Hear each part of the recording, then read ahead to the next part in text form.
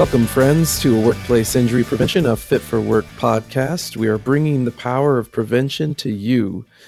My name's Curtis Kopotic. I am your host, and I'm joined with my co-host, Amber Brown. Amber, how are you? Good morning, Curtis. I'm doing very well. It's still a little bit chilly here in Minnesota, but pretty excited for this first interview that we have today. I'm so excited, too, because we have John Groves with us. He is currently the CEO of Fit for Work, and he's had a really interesting background. A lot of people don't realize and think about. Actually got his bachelor's in athletic training. Then he went on to do his master's in PT at the Mayo Clinic, and then went on to get his doctorate at Regis University. And through a bunch of fun circumstances, which we're going to listen to, he fell in love with the idea of helping people get better. And so why are you excited to have him as our first guest? You know, Curtis, I'm pretty excited to hear his perspective on the Fit for Work model as far as working more on the preventative side and getting away from the reactive side when it comes to injuries in the workplace. Definitely. And that's just such a huge problem. And he's just got a lot of great insights because he's been doing this for so long. And he just really has a forward-thinking mind. And that's what I really appreciate about Fit for Work. So definitely something else to pay attention to is how can we have a different mindset and not have that same old reactive mindset, like you were saying, having that forward-thinking mind. So another really important part that I love is that he really emphasizes the individual. And so why did you get into healthcare? And I'm sure the reason was something like because it was all about the numbers for you, right? Yeah, no. I'm definitely not a numbers person, which is probably why I went into healthcare. Definitely more just being able to help people in their circumstances.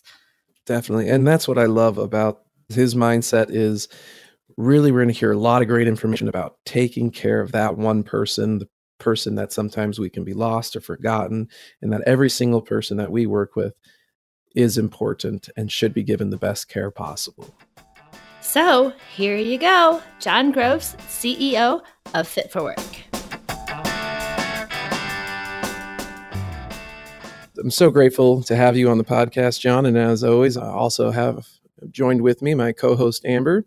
So welcome to you both. Hello, hello. Good morning. Great to be here. Thank you. So I just want to let you know, John, as my first question, I don't know if you remember this, but it was about 5 years ago today that you interviewed me to get hired with Groves Work Ready. Oh, boy. And I thought it would be appropriate to ask you one of the questions you asked me. Oh, dear. So to start us off, if you could be a pie, what kind of pie would you be and why? Ooh, I'd be coconut cream because that's my favorite. That's why not? You can't get around coconut cream. That's awesome. Okay. Sounds like a beach in a pie tin. That's right. Yeah. In all actuality, that wasn't a question you asked me. Fortunately, I don't remember, but I am grateful that you did hire me all those many years ago. As am I. Good. That's the even better response right there. What I wanted to do today is introduce the idea and kind of talk about our current healthcare system. And the way I kind of see our healthcare system, and I'm sure most people would agree with this, is that it's a very reactive healthcare system. How do you think we got into the state that we're at, where we're treating things in a very reactive manner? Well, I think in general, the healthcare system is incentivized to do things to people. There's really not a lot of incent to do nothing to folks. And so when you look at that process and system building upon itself, naturally, we as humans are incentivized to do what we're incentivized to do. And so when patients come into the healthcare system, obviously that's what those people are there to do. The physicians and the nurses and the therapists and all the clinicians out there is to do something to folks and try to solve that issue. And I think that the fact that there really is no industry built around demedicalizing people really leads to where we're at today, which is a highly reactive system that is growing and expanding and becoming more and more complicated and costly. Until we change that paradigm, I don't see that stopping. Definitely. And so what would you say inspired you? And because you were a physical therapist for how many years? Well, I was a physical therapist starting in 2002 before I started Fit for Work. So, we started about 6 years before I started Groves Work Ready, which was a licensee of Fit for Work. But I had outpatient physical therapy practices here in the Twin Cities at that time too. And I think the biggest thing for me as I started to dabble in the injury prevention is, for me, I felt like there was such a bigger and more clear difference in helping companies prevent employees from becoming patients versus treating them. And that's not to throw stones at those that do, that's fine. But for me, I liked the clarity of the impact that we were making. It was so clear when you prevent an injury, the impact. And sometimes once an injury exists, it's very subjective whether you're getting that person better than somebody else would or a different strategy would. Trying to get the genie back in the bottle is always a little messy. So I liked how results-based it was and how disruptive it was in a sense of you just prevent all the downstream costs by never having the issue. An insurance broker that is a good friend of mine and work with, he always says, what's the cost of the claim that never occurred? And that's exactly what got my interest in this prevention world. Awesome. So is this from an insurance broker that inspired you to get into the prevention side? Well, that's ironic. No, I was in the prevention side. I think I might have inspired him in some of his endeavors. He's actually quite a clever guy. That was through prevention, and some people out there looking for different strategies to bring to clients. And he recognized our strategy as being something very, very different for the reasons that we're talking about, where it's based on prevention versus trying to make post-injury process cheaper. Definitely. And so how did you get involved with that at the time? You were for Groves Work Ready, but you heard about Fit for Work. So how did that process come about too? And then what did you like about the Fit for Work model that you would even want to be a licensee of them? When I was in grad school at the Mayo Clinic, I always had a strong interest in industrial physical therapy or industrial prevention, ergonomics, those types of things. And there was a rotation while I was at the Mayo Clinic where I was able to participate in that. Wasn't exactly what I was looking for. That was more work hardening, but I did get to dabble in some of the prevention pieces. And then as my career went on, I started some physical therapy practices and, focusing and standing up, some outpatient physical therapy practices takes about everything you have. And so I got away from the prevention piece and was going into postgraduate residency and fellowship programs so that I could become, the best clinician possible. So I could be the best at stuffing the genie back in the bottle, so to speak. And through that process down in Texas, I went down to do some residency and fellowship hours of training with a clinician down there who is now a good friend of mine, Dr. Andrew Bennett. He introduced me to a company called Fit for Work, the company they had just acquired. And he said, man, this is really cool. They prevent injuries. And if you talk about, your interest in that, you should talk to them. And that was it. Within 3 minutes, I knew that's exactly what I wanted to do. Of course, I was extreme on a postdoctoral fellowship for clinical skills. So I had to kind of finish that out over the next couple of years. But I immediately put things into action so I could move towards the prevention side of things. Now, that's really awesome to be able to have that connection and to take that opportunity when it presented itself and just kind of rang true. So why is it that you think the physical, the manual labor jobs, any of these that we've considered the more labor jobs need Fit for Work so much? I do think, again, the whole system is set up to once you have an injury, there's all sorts of options and things. And sometimes you could kind of look at it in a negative tone.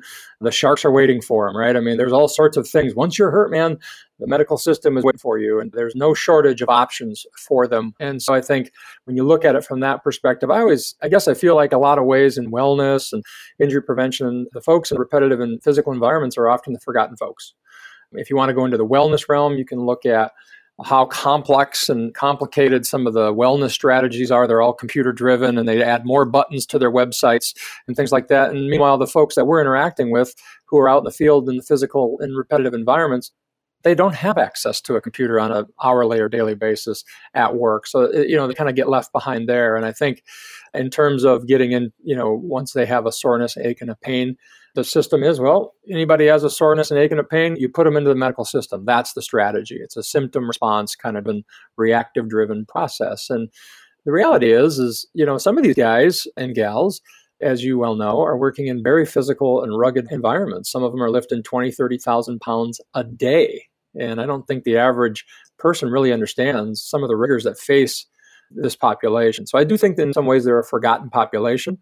And everybody sits and talks about numbers and production and dollars and this and that. And meanwhile, at the heart of it all is a human being that does more physical and repetitive work than anybody around them and that anybody really has any awareness that happens. And at the end of the day, once they have an issue, they kind of throw them in the medical system and then it's next man up. And so I think it's kind of a forgotten population from that perspective.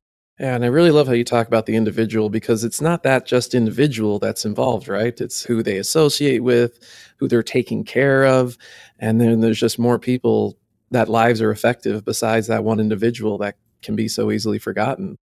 Yeah, no, absolutely. And I think, we look at the individual that we can interface with, but then their families, their husbands, their wives, their brothers, their sisters, their mothers, their fathers. And so while sometimes I do think when you look at the physical, and like the sprains and the strains that come from the physical and repetitive work, I think people look at that and say, well, yeah, that's not like heart attacks, or it's not like getting crushed by a machine or something as traumatic as that. And that's all true. It's not that traumatic. No one ever died from a musculoskeletal injury, fortunately. However, it does change I should say they haven't had issues like that directly from a musculoskeletal issue, but it does change the course of their lives rather dramatically and can impact them rather dramatically. If you're in a physical and repetitive environment and that's how you're going to make your living throughout your career, and you get a flat tire and somebody throws you off to the side and now you're stuck in the system, and there's a lot of things that can start happening to you, including not being able to earn money, not being able to continue to work where you're at, and not being able to get the good paying jobs. And so that's a big, big problem, not to mention maybe getting exposed to opioids and getting hooked onto that, or getting over-surgicized or over-imaged and getting it in their head that, oh man, I have all these things wrong with me and I'm stuck in this environment. That's a vicious cycle that doesn't serve anybody, at least on the employee side. It certainly serves the medical side very well. So I think, those are some of the pieces where these are people, while they're not heart attacks and they're not, getting crushed by a machine, it is very impactful. And by the way, for companies, it's usually about half to 3/4 of their losses every year. So it's not as if that this is 10% of their issue. This is often their number one cost. So when you look at it from that perspective, it's a big deal. And the good news is the vast majority of these are preventable. And that's what Fit for Work does. Yeah, John, in talking about some of these workplace injuries, soreness, things like that, can you tell us a little bit about early intervention? It's one of our kind of keywords here, and what the indirect benefits of seeking out someone or having someone seek us out for that early intervention. Yeah, early intervention, as we use that term, is, having a provider, a musculoskeletal expert, we call them on-site injury prevention specialists, directly on site at a particular client, whether they're in the construction industry, whether they're in the warehousing and distribution or manufacturing, and they're out interacting with the employees to prevent the employee from becoming a patient. And how we break that down is we look at it from a 3 leading indicator standpoint. So early soreness, ergonomics, and behaviors. And I think a lot of times when this is conceptualized, they think of it as a symptom response process only, right? And that's really drawn from the $3.5 trillion medical system, right? I mean, once there's a symptom or a problem, boy, now you've got action plans. And while that is a component of what we do, and we do react to symptoms when people have early symptoms, and we do so much earlier than typical, and that's a good thing, but it's still, in a sense, reactive. And so what I think is important when you look at early intervention is it's not just a symptom response process. Because if you just set it up to say, all right, well, we're going to have someone respond to your symptoms early, early's good, but that still is, incumbent upon somebody saying, hey, you've let me get sore enough to a point where things have gotten bad enough, now I'm sore. So we not only look at it from a symptom response process, but also what about the people who aren't complaining? Or what about the other leading indicators? So ergonomics and behaviors. Maybe you have someone who's 5'5", maybe you have someone who's 6'5", all in the same job. What ergonomic challenges can you abate by looking at it from an ergonomic standpoint? And then even that, if you get ergonomics set up, what about best practice behaviors, work practices, making sure people are moving correctly? And there's a lot to be gained there. You're not going to ever wave your magic wand and say, now everybody's, lifting correctly and they're not going to bend and twist and do some of those maladaptive behaviors that we don't want. That's a war that you certainly have to wage. It's not one that you should ever expect to win, but you can make meaningful impact in getting better behaviors out of them if you stay consistent with that. So from an early intervention standpoint, again, we look at that as a complete package of early soreness, ergonomics, and behaviors. And a lot of people are really surprised that most of our interactions are actually with people who have never complained. And I'll say that again, we interact with people who don't complain. And that is the paradigm shifter for kind of the aha moment for those, what I would say enlightened clients that go, oh, yes, that's where we got to focus on that rather than just constantly focusing on once someone's injured, let's do something about it. So that's how we look at early intervention. And I think then you ask some of the direct or indirect benefits. I think the direct benefits are obviously you can reduce the injury. But indirect, I think the biggest thing, and maybe what you're driving at there, is it's a cultural impact. To have somebody that understands your world when you're in this forgotten population doing physical and repetitive work, and you have third-party medical that's on site, understands your work, is there every day, knows you probably personally, and they have them out into the world. That's a whole different experience than the rest of their interface with the rest of the medical system, which is, when you're hurt, come on in. Otherwise, I don't want to hear from you. This is very different. It turns that whole thing on its head, and we come to them before there's an issue and try to help them with things both inside and outside of work. So I think the indirect benefits are, they go, wow, that's quite a difference in terms of an experience. And it lets them know that their employer actually cares and that they have an advocate for them out there in the world when they probably have felt like for years and years they didn't. So I think culturally, there's always a big impact because the workforce really loves this program. Exactly. I just had one of those conversations last night as far as just listening and that your employer loves you. Yep. So it definitely is an impact.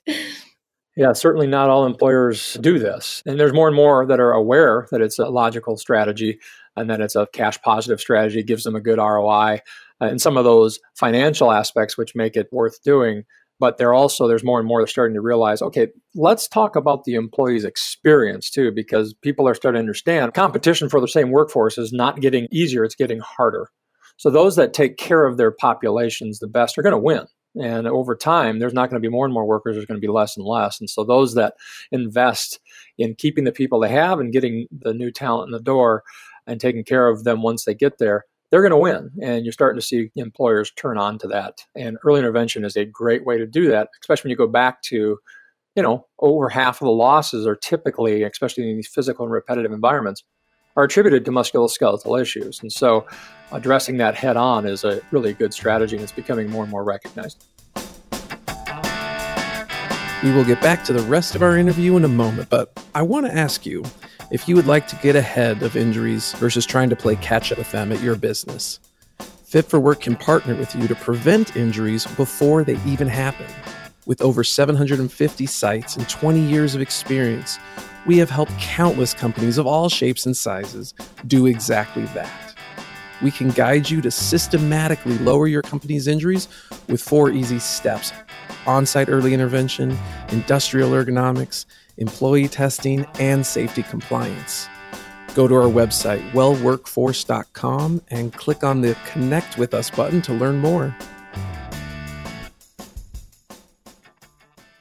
I think my favorite part when I'm doing a new hire training and I'm introducing the Fit for Work program to this group of new hires, and I'll have some people that have been in the warehouse setting or industrial setting for 10, 15 years, and their first thing that comes in their head is, where were you at my other sites? Why am I just hearing? Why is this just an option?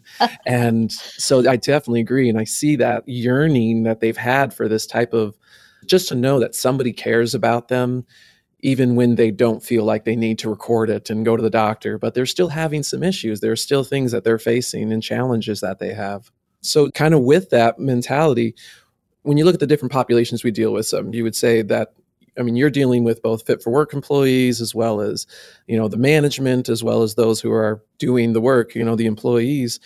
How did you find it challenging or helpful when you were working with those different clients to get the message across of letting them help you, or of you being an asset to them, of them being okay with you helping them and not being, apprehensive to use the program? What's the hardest part starting off?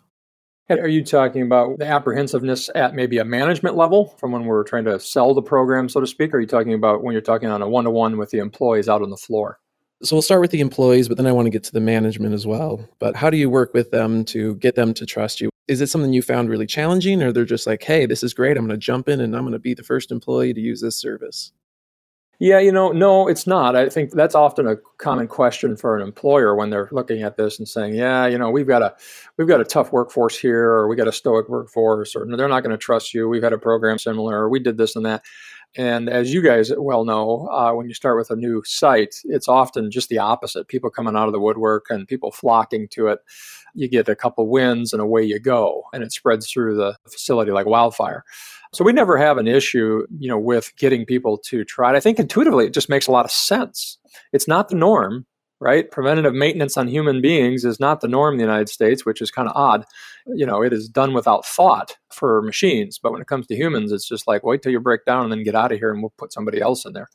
No wonder it costs so much. So, getting people to trust, I think when you think about trust, though, at the level of the employee, when you're out interacting with the specific individual employees, trust has, two components to that, and it's competence and empathy. And so empathy isn't sympathy. Empathy is understanding the other person's scenario. And that's a heck of a lot easier for that component to happen because they know we know. We're in their environment. We're in the freezers where it's 20 below. We're there at midnight when, they're working and they don't think the rest of the world knows about them. We're where they are. We're out in the field. We're in the trenches with them. So they know we get it. And then in terms of competence, being third-party medical, blending our knowledge, our musculoskeletal knowledge in with the OSHA and industrial knowledge, those are the two components for the underpinnings of trust. And then I always found just being extremely transparent and extremely authentic, like, look, the worst that can happen here is you come to me and you're sore, and you leave and you're sore, and I didn't help you. That's the worst that can happen. The best thing that can happen is you come to me and you've been struggling with something, and we can change some things up so you don't have to struggle with that anymore. And you don't even have to leave your job. You don't have to pay a copay. You don't have to do anything. You can just keep work. I'll come to you. You don't even have to take time out of your day. I'll find you. I'm responsible for that, and I'll help you. And I don't care if it's midnight and we're in the freezer and it's 20 below or whatever the situation is. Here I come. And so I think when you kind of get all that, transferred to a couple folks, and that then transfers itself throughout the entire facility, it's very easy to get people to engage because they see it for what it is. It's a very logical process. It's actually so simple. It's complicated in a sense because conceptually it's very simple to do it this way. It's just not the norm in the United States. Exactly. Yeah. And even at one of the sites that I'm at, it's become such the norm that they hardly even use a sign-up sheet anymore. It's more of they see me there and they just, start asking the questions once I'm there and on site. So it's not really even anything that they have to do or take care of. We're on site and they can ask the questions away. So definitely see that vision there. And so as far as going on now to the employees, to the management, to getting them to kind of trust our service as well and to be that asset for us, how is that, what are challenges and how has that been received in general in your experience? It's a heck of a lot easier to get the employees to understand it once it's, in place, it's there and they can see it and touch it and feel it. It makes a ton of sense, intuitive sense to the employees. In terms of getting an organization to go through the paradigm shift of paying for prevention, you think about that. That's what you're doing. You're paying for prevention. And so the companies have to pay for injuries to be put back together again. I mean, they have to. Whether or not they budgeted for it or not, they're paying for it. And it's interesting because, you see companies that might, a location might lose $200,000 one year and the next year lose $1.4 million. How the heck do you budget for that? That's a heck of a change. And so, but they have to pay for it, whether they budgeted or not. And so when you're coming in and saying, okay, here's a program and, there's going to be some extra cost to it, but you're going to have 50% less injuries and you're going to have consistently and predictably 50% less injuries, you would think just saying that makes sense. But then you think about it again, it is in some ways trying to explain to people what the color of a rainbow that doesn't exist, right? Like trying to explain what that color looks like. It doesn't exist in many places. So it often, I think at first pass just feels like, okay, so I spent 1.4 last year. Now I'm going to spend, 1.4, whatever the cost of the program is. No. Actually, if you're averaging 1.4 million in cost, you're going to pay about 700,000 next year, plus the cost of your program. So you're definitely going to net a positive. And it's really difficult for people to, even if they believe the process works, from all the empirical data that we have from 20 years of doing this and, client case studies, even if they do, it's still very difficult for them not to just take the cost and add it on to their average cost. And so that is a paradigm shift. And I think why that's difficult is not because, the people in these companies are not intelligent, quite the opposite. But when you think about a $3.5 trillion medical system that is completely based on once there's an injury or illness, there's action. That is a lot of dollars. And to have an industry that large means everybody follows suit.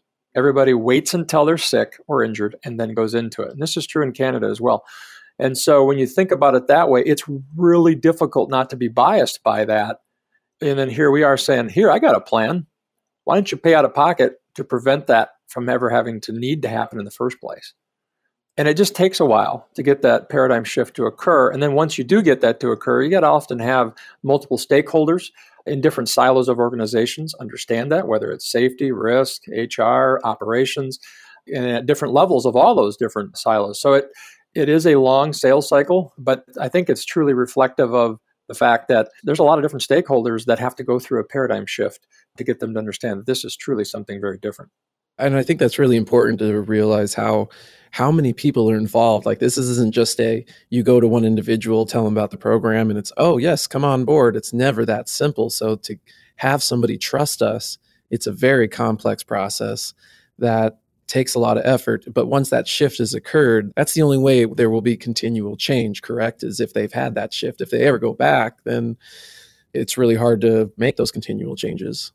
No, absolutely. And it's interesting, obviously from a sales cycle perspective, if you can take a multiple year sales cycle and knock that in half, you'd think that's going to be good, right? I mean, that's just from a raw, pure growth standpoint, you'd think that would be good. I think there's a ceiling to that to some degree, at least until this becomes more of a norm, because it is educating people on that paradigm shift.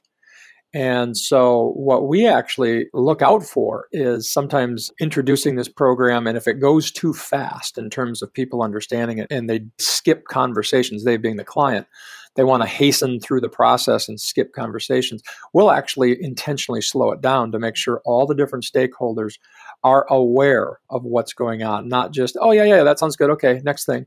No, you need to understand this. It's a very turnkey solution. We're not saying that you have to, drop what you're doing and all of a sudden help us the whole entire time that we're here.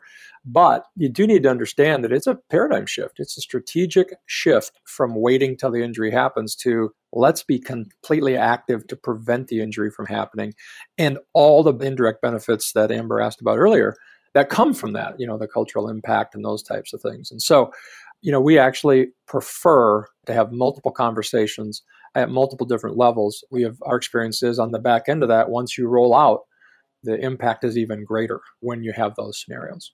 I think that just makes those potential clients earn the trust or see the trust even earlier, because another company could come in, present what they were going to do, and then throw the dollar signs on the table. And it sounds like you guys are, going in at the different levels, making sure everybody's understanding what we're doing and where we're going. And so I think that is a really good footing to get that trust started. Absolutely. Yep. I couldn't agree with you more. And so with that trust, what is it because when you started out, you were in the trenches, correct? What settings did you start off when you were doing Groves Work Ready? Yeah, first contract we had with Groves Work Ready was in a warehousing distribution setting. And I think when you look at the different settings out there, there's different profiles and different reasons for each one of these settings, whether it's construction, manufacturing, warehousing distribution. And warehousing distribution tends to be one with the highest risk, because at the end of the day, you have human beings picking up product, putting it on a pallet, and then that pallet goes onto a truck. And then another human being on the other end of the truck has to get it off there. And so there's a lot of human movement in there. And, I think sometimes people think of automation and as if the robots do it all. And that stuff's cool. But in reality, even in the automated warehouses, there's still a lot of manual handling that goes on, 20, 30,000 pounds a day. So our first foray into this with Groves Work Ready before we were part of Fit for Work was in a warehousing distribution setting. And then so with that warehouse, how did that prepare you for the other settings and make Fit for Work be able to grow in the factories and assembly line plants and things like that? I think it's a good one. I mean, it was a tough culture in a sense that there was a lot of mistrust by the workforce. So you had to kind of really distill it down to a human level. Like, okay, I don't care what you're doing, whether you're manufacturing widgets or whether you're moving boxes in a warehouse or doing some deliveries, you have to distill it down to make it digestible and usable for that human, for that person on the other end of it. And then I think you look at, there are things and common elements that are transferable. So when you think about the three leading indicators, early soreness, ergonomics, and behaviors, those things transfer whether you're talking about a warehousing distribution, whether you're talking about manufacturing, construction, utilities, garbage hauling, they all transfer. And there's common elements in particular in and around best practice behaviors. So getting those things down so they're understandable by the workforce, digestible, usable by the workforce, and then extrapolating that into other industries. And of course, as part of Fit for Work's been around for 20 years. And so they had, success in all different facets. So in a sense, we already had that built in, but on a personal learning level, that was kind of how we transferred from the warehouse setting into the manufacturing and construction and all the other settings that we're in.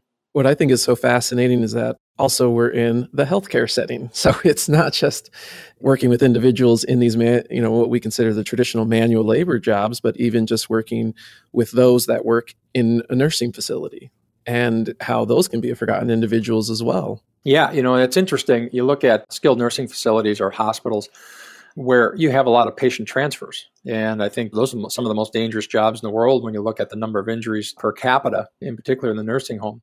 What's interesting is we've had multiple discussions, and it's interesting what is very common to have happen is you get close to getting something off the ground, and not in all cases, obviously, but in some cases, and they say, well, we already have our own physical therapy department, or we already have, occupational therapy. And it's like, well, then right. Why aren't they doing this? And I think that really gets into all physical therapists, occupational therapists, and athletic trainers are really trained in a reactive post-incident or post-injury standpoint.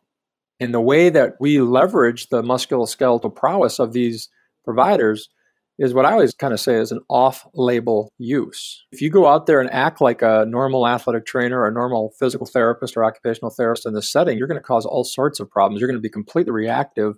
You need to put that reactivity away and then go out and be on a proactive basis. So there's quite a bit of reprogramming, which is why we invest so heavily in the education piece, so we can maintain consistency across our 750 plus sites. But there's a lot that goes into that and utilizing these providers in an off-label manner. And so it's kind of interesting when you get into, well, we are healthcare, so we know how to do this. And it's quite honestly some of the worst ones. I always find that a little ironic in that probably the least willing to do the paradigm shift is often the healthcare systems and nursing home facilities. For sure. And kind of an interesting story was I did an internship at the Naval Academy working with their men's gymnastics team, and their coach actually was the one who told me, and I was just meeting with him for the first time, and he said, last year was our worst year for injuries. Is there anything you can do to prevent all of our injuries? And for me, that was my first time where I thought, well, I know how to do rehab, and maybe we could do prehab. And having these athletes come in during their lunch break and do exercises to prevent them from getting hurt, working on those smaller muscles and that kind of get neglected through the traditional exercise program. And just changing that shift for me came from a coach that was just tired of injuries. And I'm sure that type of similar thing has happened to you with, and kind of why people sign up for the program is they're tired for just treating it the same way they've always treated it and seeing the same results, correct? Absolutely. Yeah, I remember having a similar experience when I was doing my undergrad. And I was in athletic training, and I was kind of the third in line on the baseball team in spring baseball to be able to get any action. Spring baseball, it's cold. You're sitting there thinking, oh man, I hope something happens. Hope someone gets hurt so I can get some action going. And all of a sudden and I'm sitting there going, wait a minute, that's a very perverse thought. We got to change that paradigm. So I think for me, that was, I didn't necessarily connect it to, I'm going to go into Fit for Work and do all that, but that was kind of fuel to the fire, if you will, of there's got to be a better way than just sitting around waiting for all the accidents to happen and then trying to come in with the shiniest tow truck saying, see, look at us, we got the shiniest tow truck. I'd rather have some pretty cones and waving the flags that aren't nearly as shiny and pretty as a tow truck. But I'd rather do that than have a horrific accident and everybody has to get the shiny tow trucks out to get the accident out of there. So I had a very similar experience from that perspective. That's awesome. So yeah, good to know that those mind shifts are happening. We got so many questions that we would love to continue asking you because we could probably spend a few hours. So we will definitely be having you back as long as you'll have us. And absolutely, anytime. So any final questions from you, Amber, that you'd like to get? No, this has been great. As a fairly recent hire, I've just been with Fit for Work for 6 months now. It's great to hear your perspective and kind of your direction and sight of where we're going and where we've been. So thank you so much for taking the time this morning. Absolutely. Thank you, guys. And I look forward to our next meeting. Sounds great. Hey, we'll come again shortly. So thank you again, everybody. We appreciate your time and talk to you later.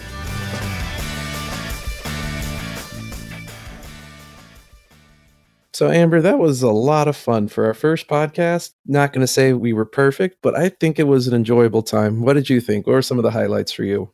Well, we made it through. So that was good for our very first podcast ever. Just for those of you listening, Curtis and I, we have zero background in radio or television or anything. Our background in this goes back to church musicals. I think pretty much for both of us, right? There you go. Way back in high school.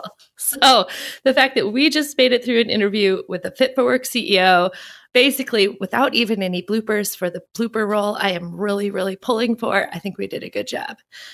But it was good to hear John's perspective on the Fit for Work model, just really hammering home that prevention and being more preventative than reactive, and just how Fit for Work is really leading the way in this whole injury prevention model. And the thing that I love about it is that it's not him trying to blaze it alone. I get to feel a part of it. You get to feel a part of it. Hopefully our listeners can feel a part of it, that it can be a movement that can change lives, and we don't have to be on an island.